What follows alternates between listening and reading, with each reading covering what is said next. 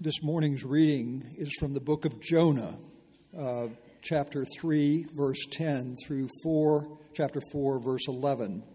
You can find this on page 775 in the Pew Bible or in the Following Jesus Bible on page 965 and 966. Then God saw what the people of Nineveh did, how they turned from their evil way. God relented of the disaster that he had said he would do to them, and he did not do it. But it displeased Jonah exceedingly, and he was angry. And he prayed to Yahweh and said, "O Yahweh, is not this what I said when I was in my country? That is why I made haste to flee to Tarshish, for I knew that you are a gracious God and merciful, slow to anger and abounding in steadfast love, and relenting from disaster. Therefore now, O Yahweh, please take my life from me, for it is better for me to die than to live." And Yahweh said, "Do you do well to be angry?" Jonah went out of the city and sat to the east of the city and made a booth for himself there. He sat under it in the shade till he should see what became of the city. Now Yahweh God appointed a plant and made it come up over Jonah, that it might be a shade over his head to save him from his discomfort. So Jonah was exceedingly glad because of the plant. But when dawn came up the next day, God appointed a worm that attacked the plant, so that it withered. When the sun rose, God appointed a scorching east wind, and the sun beat down on the head of Jonah, so that he was faint. And he asked that he might die, and said, "It is better for me to die than to live." But God said to Jonah, "Do you do well to be angry for the plant?" And he said, "Yes, I do well to be angry enough to die." And Yahweh said, "You pity the plant for which you did not labor, nor did you make it grow, which came into being in a night and perished in a night? And should I not pity Nineveh, that great city in which there are more than 120,000 persons who do not know their right hand from their left, and also much cattle?" This is the word of God. Thanks be to God. So if you have small children, first grade and under, if they'll line up at the door, Miss Brittany and Miss Savannah will be taking them over to the children's building for worship. If you're a visitor and you'd like to have your children go over there, please go with your children so that they can get signed in and you can get signed in. So this morning, it's my pleasure to welcome Reverend Corey Duncan as our minister this morning. Corey is the associate pastor for congregational care and missions at Ocean Springs Presbyterian Church in Ocean Springs, Mississippi. I had one distinct honor connecting with Corey a few years ago when Hurricane Lily occurred. The presbytery put out a call for people to go and volunteer and go and do some work. And so I signed up, and Corey was our fearless leader. So if you can imagine, he was jumping up and down on top of roofs and spreading blue tarps and doing all kinds of things. But I really encourage you, this is a man who not only lives his faith, but he shares it with people, and he does it. So Corey, thank you for joining us this morning.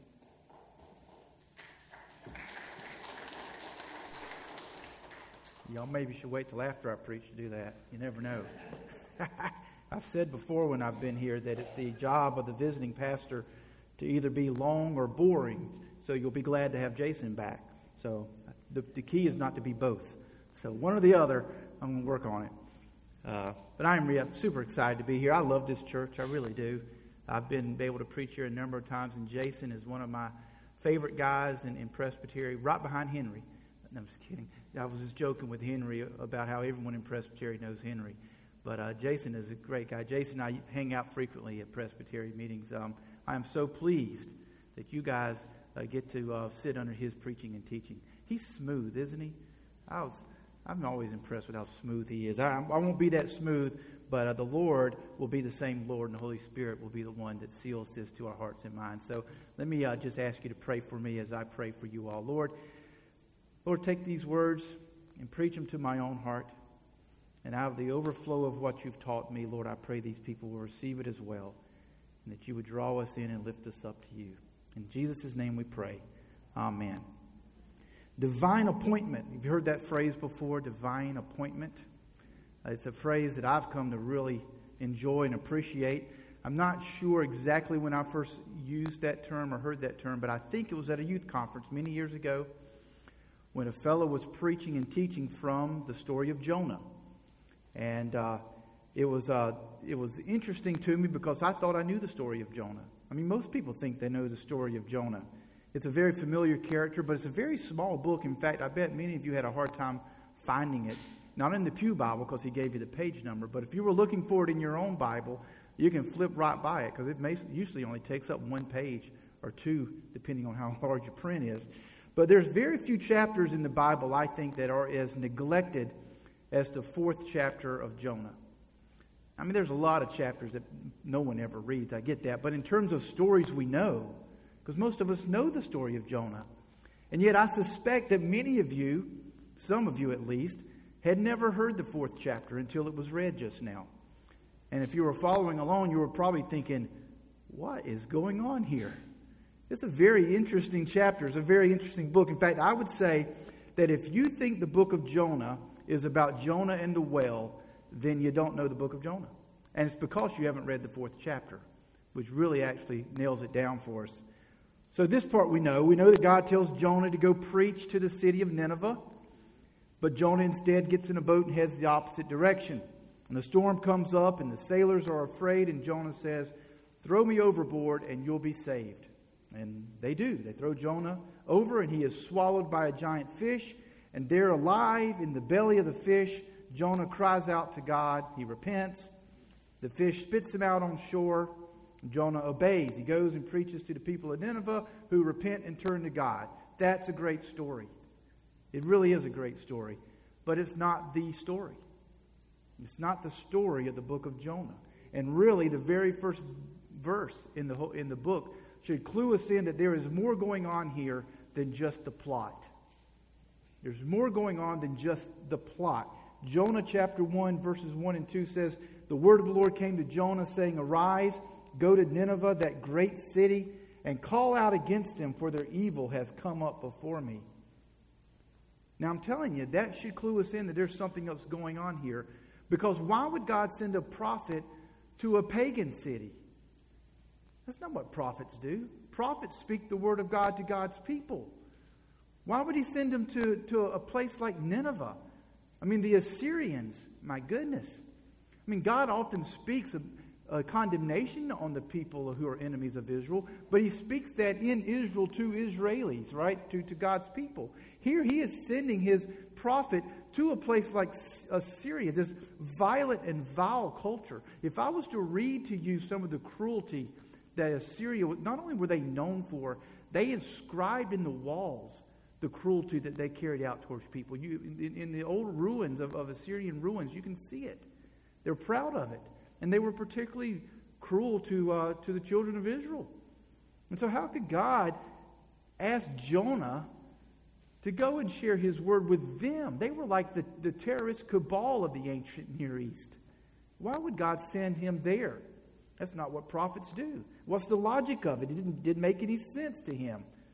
Tim Keller said it would be like telling a Jewish rabbi in 1941 to go stand in the streets of Berlin calling the Nazis to repentance.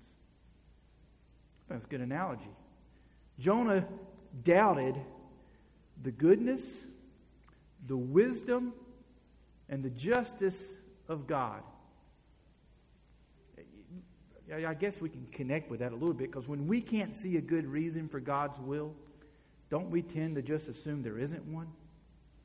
If we can't see the good reason for God's will, we tend to think that there isn't one. I mean, think of all the way from the very first sin, the sin in the garden. God said, do not eat. But it looked good.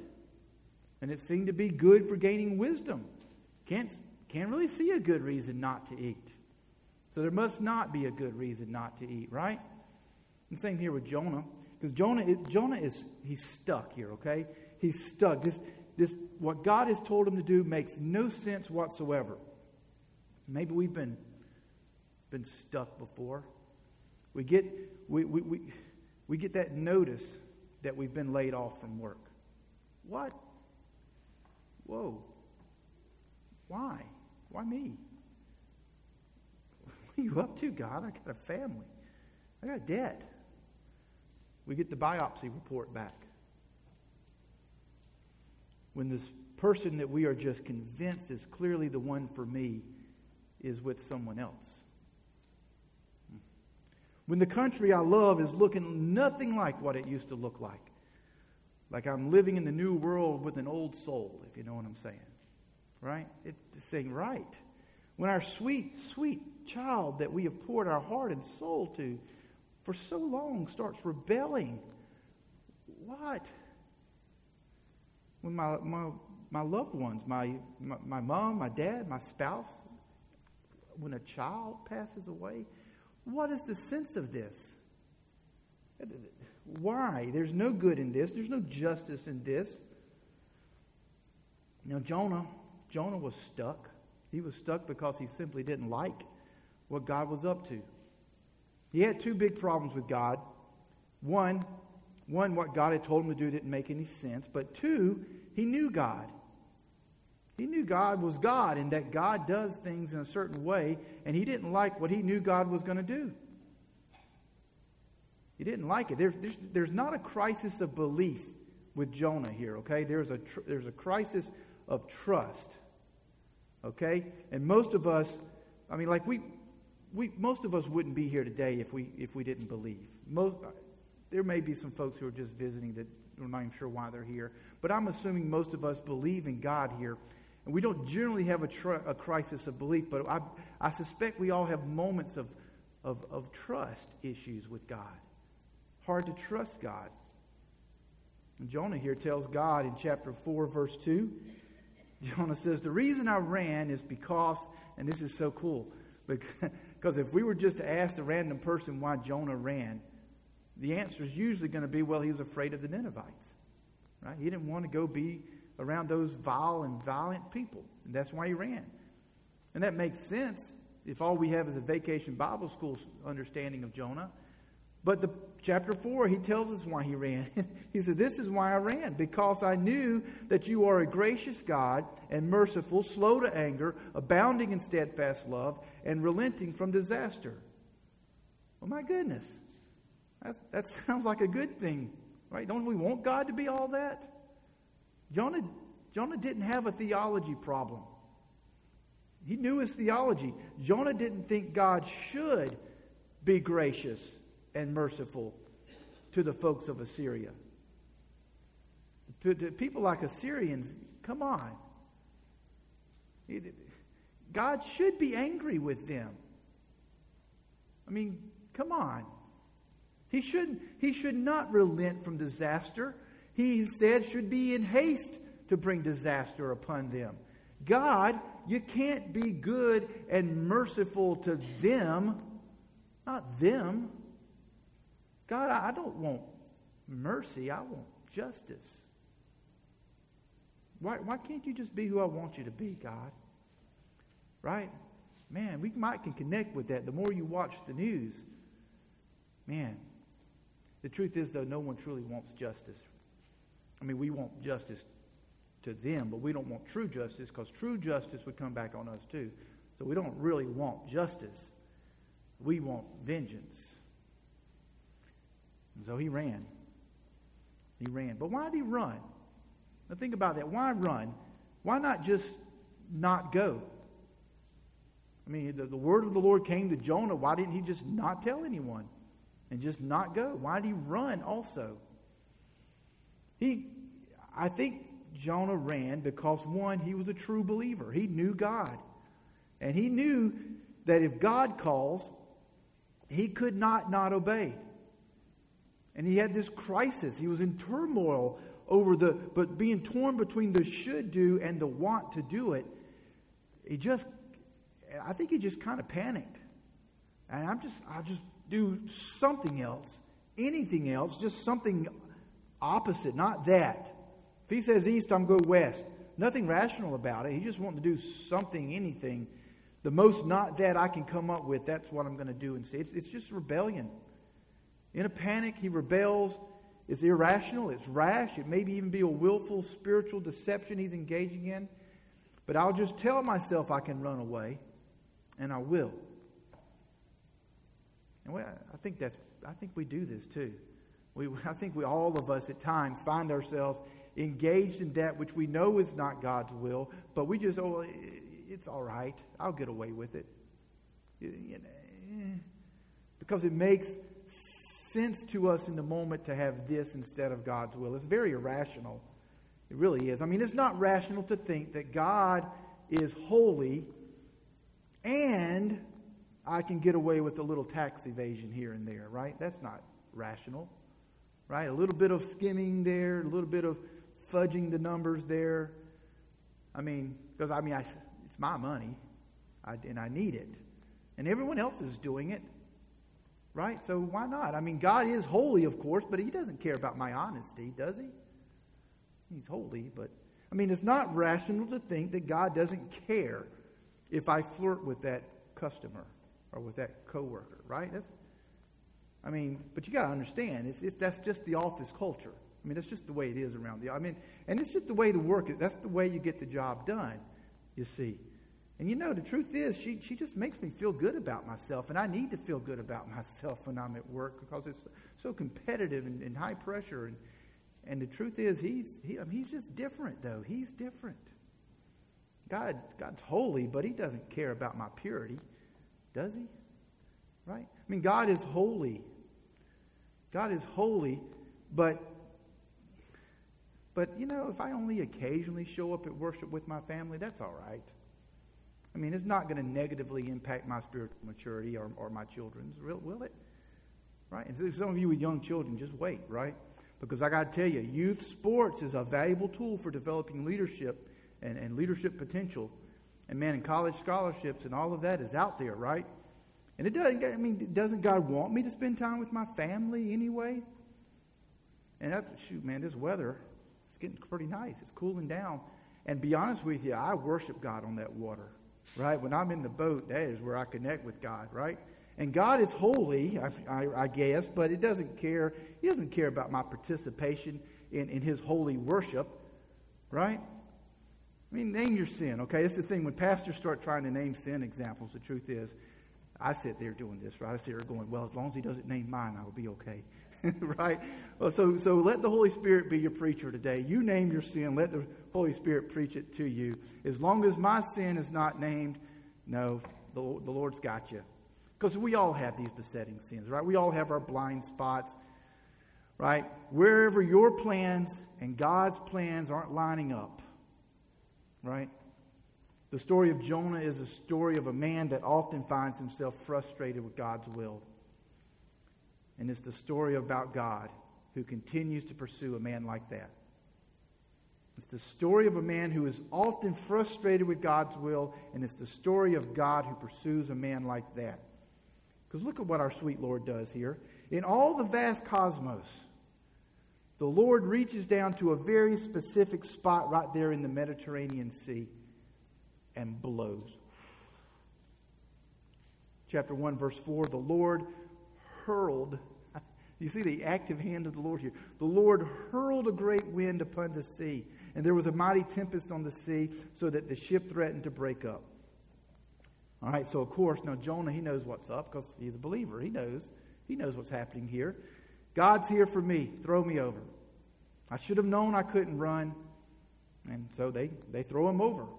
The rebel who is loved by God. And he's loved by God here because, again, in the vastness of the ocean, 200 million square miles of water out there that a great fish could wander around in. But at this moment, at this particular time, that fish is right there. And God chooses one to be right there. Here's what the sweet Lord does. Jonah 1:17, the Lord appointed a great fish to swallow up Jonah. Jonah has a divine appointment with a fish. Jonah, in his rebellion, in his terror, in his finally despairing capitulation, the truth is it's all God. It's all God in pursuit of him. Just imagine him down there in the belly of the fish, right? It's dark, it's wet, it's smelly, but he's alive. And what else can you do but look to the Lord at that point? Truly nowhere else to look. So Jonah repents, the Lord relents, the fish regurgitates, Jonah's on his way to Nineveh, obeying, he's fixed. All good, right? Maybe you've been there before too. You come through a tough spot, you're bruised, but now you're focused. Right now you got it. Now it's me and Jesus, man. I'm going to serve the Lord. I'm going to be who God wants me to be. Maybe you've been there. Maybe you've been there only to discover, guess what? I'm still broken. I'm still a mess. And Jonah goes to Nineveh. He preaches the word. We're told that Nineveh at that time was so large that it would take 3 days to walk through it. But Jonah, after only 1 day of calling people to the Lord, the people are repenting. The people of Nineveh start to believe in God. They in fact, from the king all the way down, they call for a great national fast. They put on sackcloth. From the greatest of them to the very least of these. Look at in Jonah 3, verse 7. This is the decree of the king. All right, he says, by the decree of the king and his nobles, let neither man nor beast, herd nor flock taste anything. Even the herds and the flock are going to have to fast. Let them not feed or drink water, but let man and beast be covered with sackcloth, and let them call out mightily to God. Let everyone turn from his evil way and from the violence that is in his hands. Who knows? God may turn and relent and turn from his fierce anger so that we may not perish. National repentance. This is fantastic, right? I mean, this is great. That's what we're all looking for. Repentance, the lost turning to God, sinners turning to God and finding forgiveness. That sounds great-ish. What about Hitler? The Hitler card is what you always pull, right? So, but okay, what about Putin then? All right. Oh, what about Biden or Trump, whichever side you're on? What about the Clintons or the Bushes? Or what about ISIS or ISIL, whatever they're calling themselves now? What about Antifa? What about that former boss? That former competitor? What about that former relationship? Maybe that family member even that you don't talk to anymore. That person who hurt me so deeply. Do I really want them to turn to God and find forgiveness? Or do I call it justice, but what I mean is vengeance. Poor Jonah. Jonah, it turns out he was still so broken. God relented. He did not pour out disaster on the Ninevites, just as he had relented with Jonah while he was in the belly of the fish. But Jonah can't see it. He doesn't see it. Jonah 4, verse 3, "O Lord, please take my life from me, for it is better for me to die than to live." Jonah. It's like one last Hail Mary here, right? He's like, oh, if you're going to pour out your wrath on, if you're not going to pour out your wrath on them, then just take me. Maybe if I give God this ultimatum, he'll relent. Kind of silly, giving God an ultimatum. Man, really though, that's his plan. Do what I want or take my life. Does he really think God can be manipulated so easily? We've probably been there too. Or maybe it's true. Maybe he really doesn't want to live. Maybe he really thinks that if Israel can't be the only people of God, then I don't want to live. He's just blind. He's just absolutely blind because of, you ready for it? Racism. We've got to talk about racism again, right? We've talked about racism a lot for the years, but that's what's going on here partly. And you know how we know it? All the O Lords or the Yahwehs, right? He's using Yahweh's covenant name here that's supposedly only for his covenant people. So he's invoking this covenant name of Yahweh Because, right, he's saying, hey, Yahweh, remember me, remember us, the ones who are supposed to be special to you. It wasn't these heathens that you gave that name to. It was us. There's one problem with Jonah, is that he thinks so much of himself. He thinks so much of himself. Why would God, out of all the people in the world who die every day, be moved by Jonah's desire to die? Really, Jonah? I mean, people die all the time. You think you asking to die is going to move God? What an arrogant dude. But and yet it does. It does move God. Why? God is moved to compassion for this broken man. In verse 4, God says, Jonah, do you do well to be angry? What a gentle and soft but spot-on rebuke. Do you do well to be angry? Jonah, how's that anger working for you? Right? I mean, wouldn't it be great if God would just whisper that into our hearts sometimes? How's that anger working for you? Is it fixing everything? Really? Is that resentment? Right? Is that working for you, man? Oh, what a sweet God we have. Jonah can't answer that, though, because he's just consumed in his anger, in his regret, in his offense, in his injustice, in his racism. He goes up on a hill outside the city. He just sits down, waits, watching, hoping that God somehow, some way will love me a little more than he loves those vermin down there. The story of Jonah is a story of a man that often finds himself frustrated with God, and a story about God who continues to pursue a man like that, or a woman like that. Look at what our sweet Lord does. In all the vast cosmos, where a tiny seed could be, a tiny seed found itself right there on that spot, on that very spot where Jonah is sitting there moping. Chapter 4, verse 6, now the Lord God appointed an appointed plant, and made it come up over Jonah. That's impressive. I'm thinking it's kudzu. What else grows that fast, right? So an appointed kudzu, that it might be shade over his head to save him from his discomfort. Jonah, you have a divine appointment with a plant.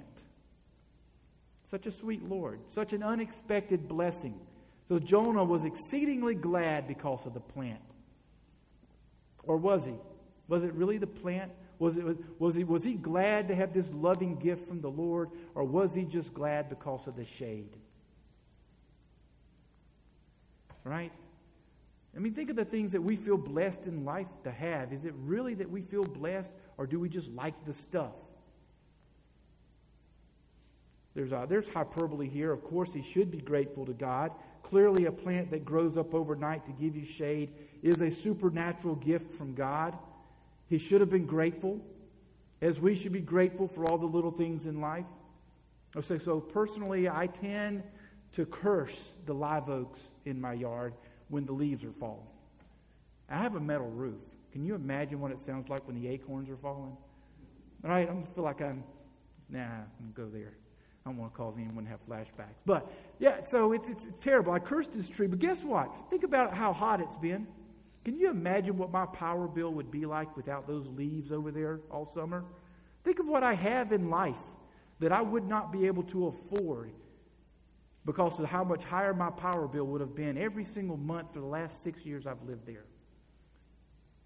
Because of those leaves. We tend to forget to count our blessings until they're gone. And then we regret their being gone. Jonah 4:7. When dawn came up the next day, God appointed a worm. I love it. Jonah has a divine appointment with a worm now, this appointed worm. Of all the worms in the world, God appointed one to be right there at this spot at this time to feast on some kudzu salad. This worm attacked the plant and it withered. In all the vast cosmos again, God reaches down to a specific spot in the deserts of Iraq. I mean, you understand, he's probably where modern-day Mosul is. Maybe some folks here have been to Mosul. It wasn't all that much fun. But God, in his sweet, sweet love for Jonah, reaches down again into that vast desert to this specific spot, and once again, he blows. Verse 8, when the sun rose, God appointed a scorching east wind, a divine appointment with the wind now. And the sun beat down on the head of Jonah so that he was faint. A storm, a fish, a plant, a worm, a wind. How many times do we miss all of these sweet, sweet blessings from God? And many, many other divine appointments that our sweet Lord is using to pursue us as we run from Him, to pursue us as we're drowning in fear, to pursue us as we mope, to pursue us as we bask ungratefully in the shelter of His divine protection, to pursue us as we slowly come to grips with the understanding that we are starting to find our pleasures in the things that are passing away, pursuing us. But again, Jonah, he responds to it in his immaturity, asking again that God just take his life. He says, it's better for me to die than to live. And the Lord says, our sweet, patient Lord says, do you do well to be angry over the plant? And Jonah says, yes, I do. I do, angry enough to die. Wow. This is the prophet of God. What is it that perhaps we love more than God? Because that's what Jonah was exposing. There is something he loved more than God. What is it, though, for us that if we can't have it, life, I'm not saying it ain't worth living, but life ain't much if we can't have it. Or what is it that if I do have it, then I'm going to be okay, whatever it is. Maybe it's safety, right? As long as I'm safe, as long as I have my family safe, I'm going to be all right. But Lord, if I don't feel safe, if I don't feel like my kids are safe, right? Right. Is that not in our nature? We need that safety. We need to feel safe. We need to feel like I have some control in this situation. And Lord, if we get out of control, if we lose control, or maybe it's financial security. Maybe we're going to put all our energies and efforts into making sure I am financially secure and my family is secure. And if I don't have that, I ain't right. Maybe it's a particular pastime or a hobby, as long as I can get out there on the golf course every so often, as long as I can have my soaps, whatever it is. The soaps. Does anybody watch soaps anymore? That's a flashback. If it's health, maybe it's just health. Oh, we have our health. Maybe it's a friend or a particular group of friends. If I lose that, I'm a mess. Younger folks may understand that better. Maybe it's the success of my political ideals, right? And maybe that's why everyone's so frustrated right now, because it seems like no one's political ideals are winning. It's all a mess. Maybe it's knowledge. As long as I know I'm not being duped, as long as I have that inside information, I'm going to feel all right. I know a thing. Whatever it is, that without it I have very little peace. Is it that which I love more than God? Sounds like at least it's something I need more than God. Or at least it feels like I need it more than God. Jonah loved Israel more than he loved God. And if Israel's enemies would not be judged, life just wasn't worth it. The story of Jonah is the story of a man that often finds himself frustrated with God's will. And it's the story of God who pursues a man or a woman like that. What a sweet Lord we have, to bear with great patience the vile and violent excesses of 120,000 heathens from Nineveh. For all those years, he bare with them in all their violence, so that at this moment he could show Jonah something about himself. Now, he had other reasons too, but one of the reasons God did not bring judgment on the Ninevites in all their vileness for all those years is because he was going to have a moment with Jonah sitting up on the hill, giving Jonah a chance to learn just how deeply loved he is by God, by a God who can deeply love. In this moment, here's what God says. Here's what Yahweh says to Jonah, verse 10. You pity the plant for which you did not labor, nor did you make it grow, which came into being in a night and perished in a night? Should I not pity Nineveh, that great city in which there are more than 120,000 persons who do not know their left hand from their right. Why should I not pity them? And also much cattle. I think that's a trip too. Shouldn't I pity the cattle?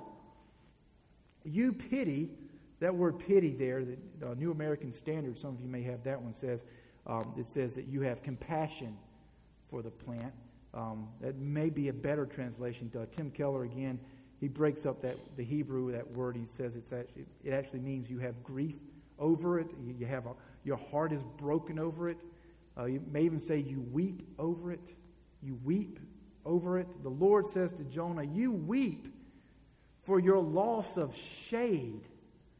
I weep for 120,000 souls who are just lost, man. They're lost.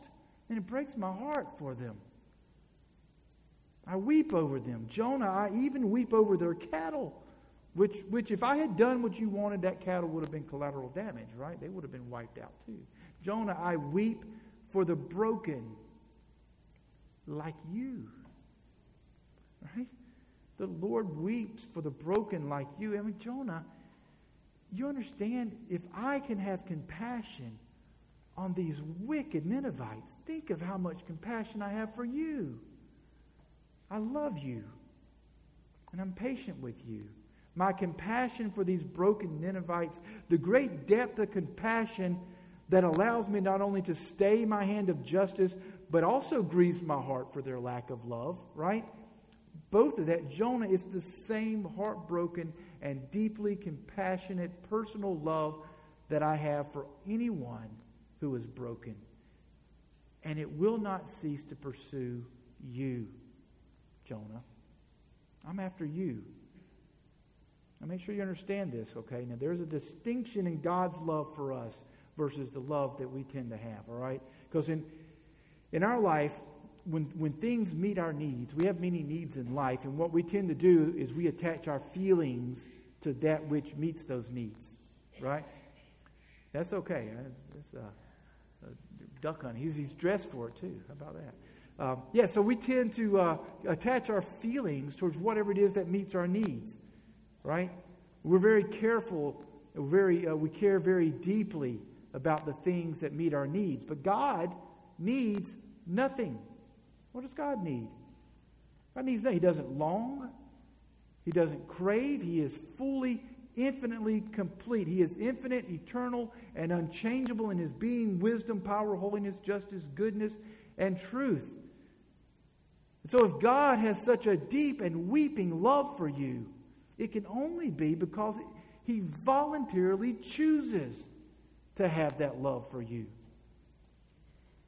Much like the story of Hosea, if you know that story, God voluntarily, with absolutely no cause other than His own will, chooses to invest His deep love and compassion on us. The God who has more depth to be compassionate than anything you can imagine has placed that compassion on you. He says in Hosea 11:8, "How can I give you up? How can I hand you over? My heart recoils within me. My compassion grows warm and tender." The Almighty God, creator of the universe, infinite, loves you with an ever-growing and deepening warm and tender compassion. He's pursuing you. When you walk out those doors this morning and you feel the warmth of that Louisiana sun on your face, and then you walk into the shade of the live oaks and you feel the contrast between the sun and the shade, divine appointments. Divine appointments. Those are divine appointments where God is reminding you that He loves you, that He's pursuing you, and He will not let you go. The heart, the heat and the shade are divine appointments from God. They're love letters from a God that is pursuing His beloved. And when you feel the loss and the brokenness of life, when you're lonely, when you're scared, when you're filled with regret or doubt or disappointment, the Lord Jesus, Lord, give us eyes to see and ears to hear your sweet voice even in all of that. Give us hearts that beat with the rhythm of your own. Lord, let us live into these divine appointments with your love. The story of Jonah the story of Corey, the story of every Tom, Mary, Jenny, Chris, whoever here today, every man or woman, is the story of someone who often finds himself frustrated with God's will. And it's the story about God who pursues someone like that. Christ has been in pursuit of you.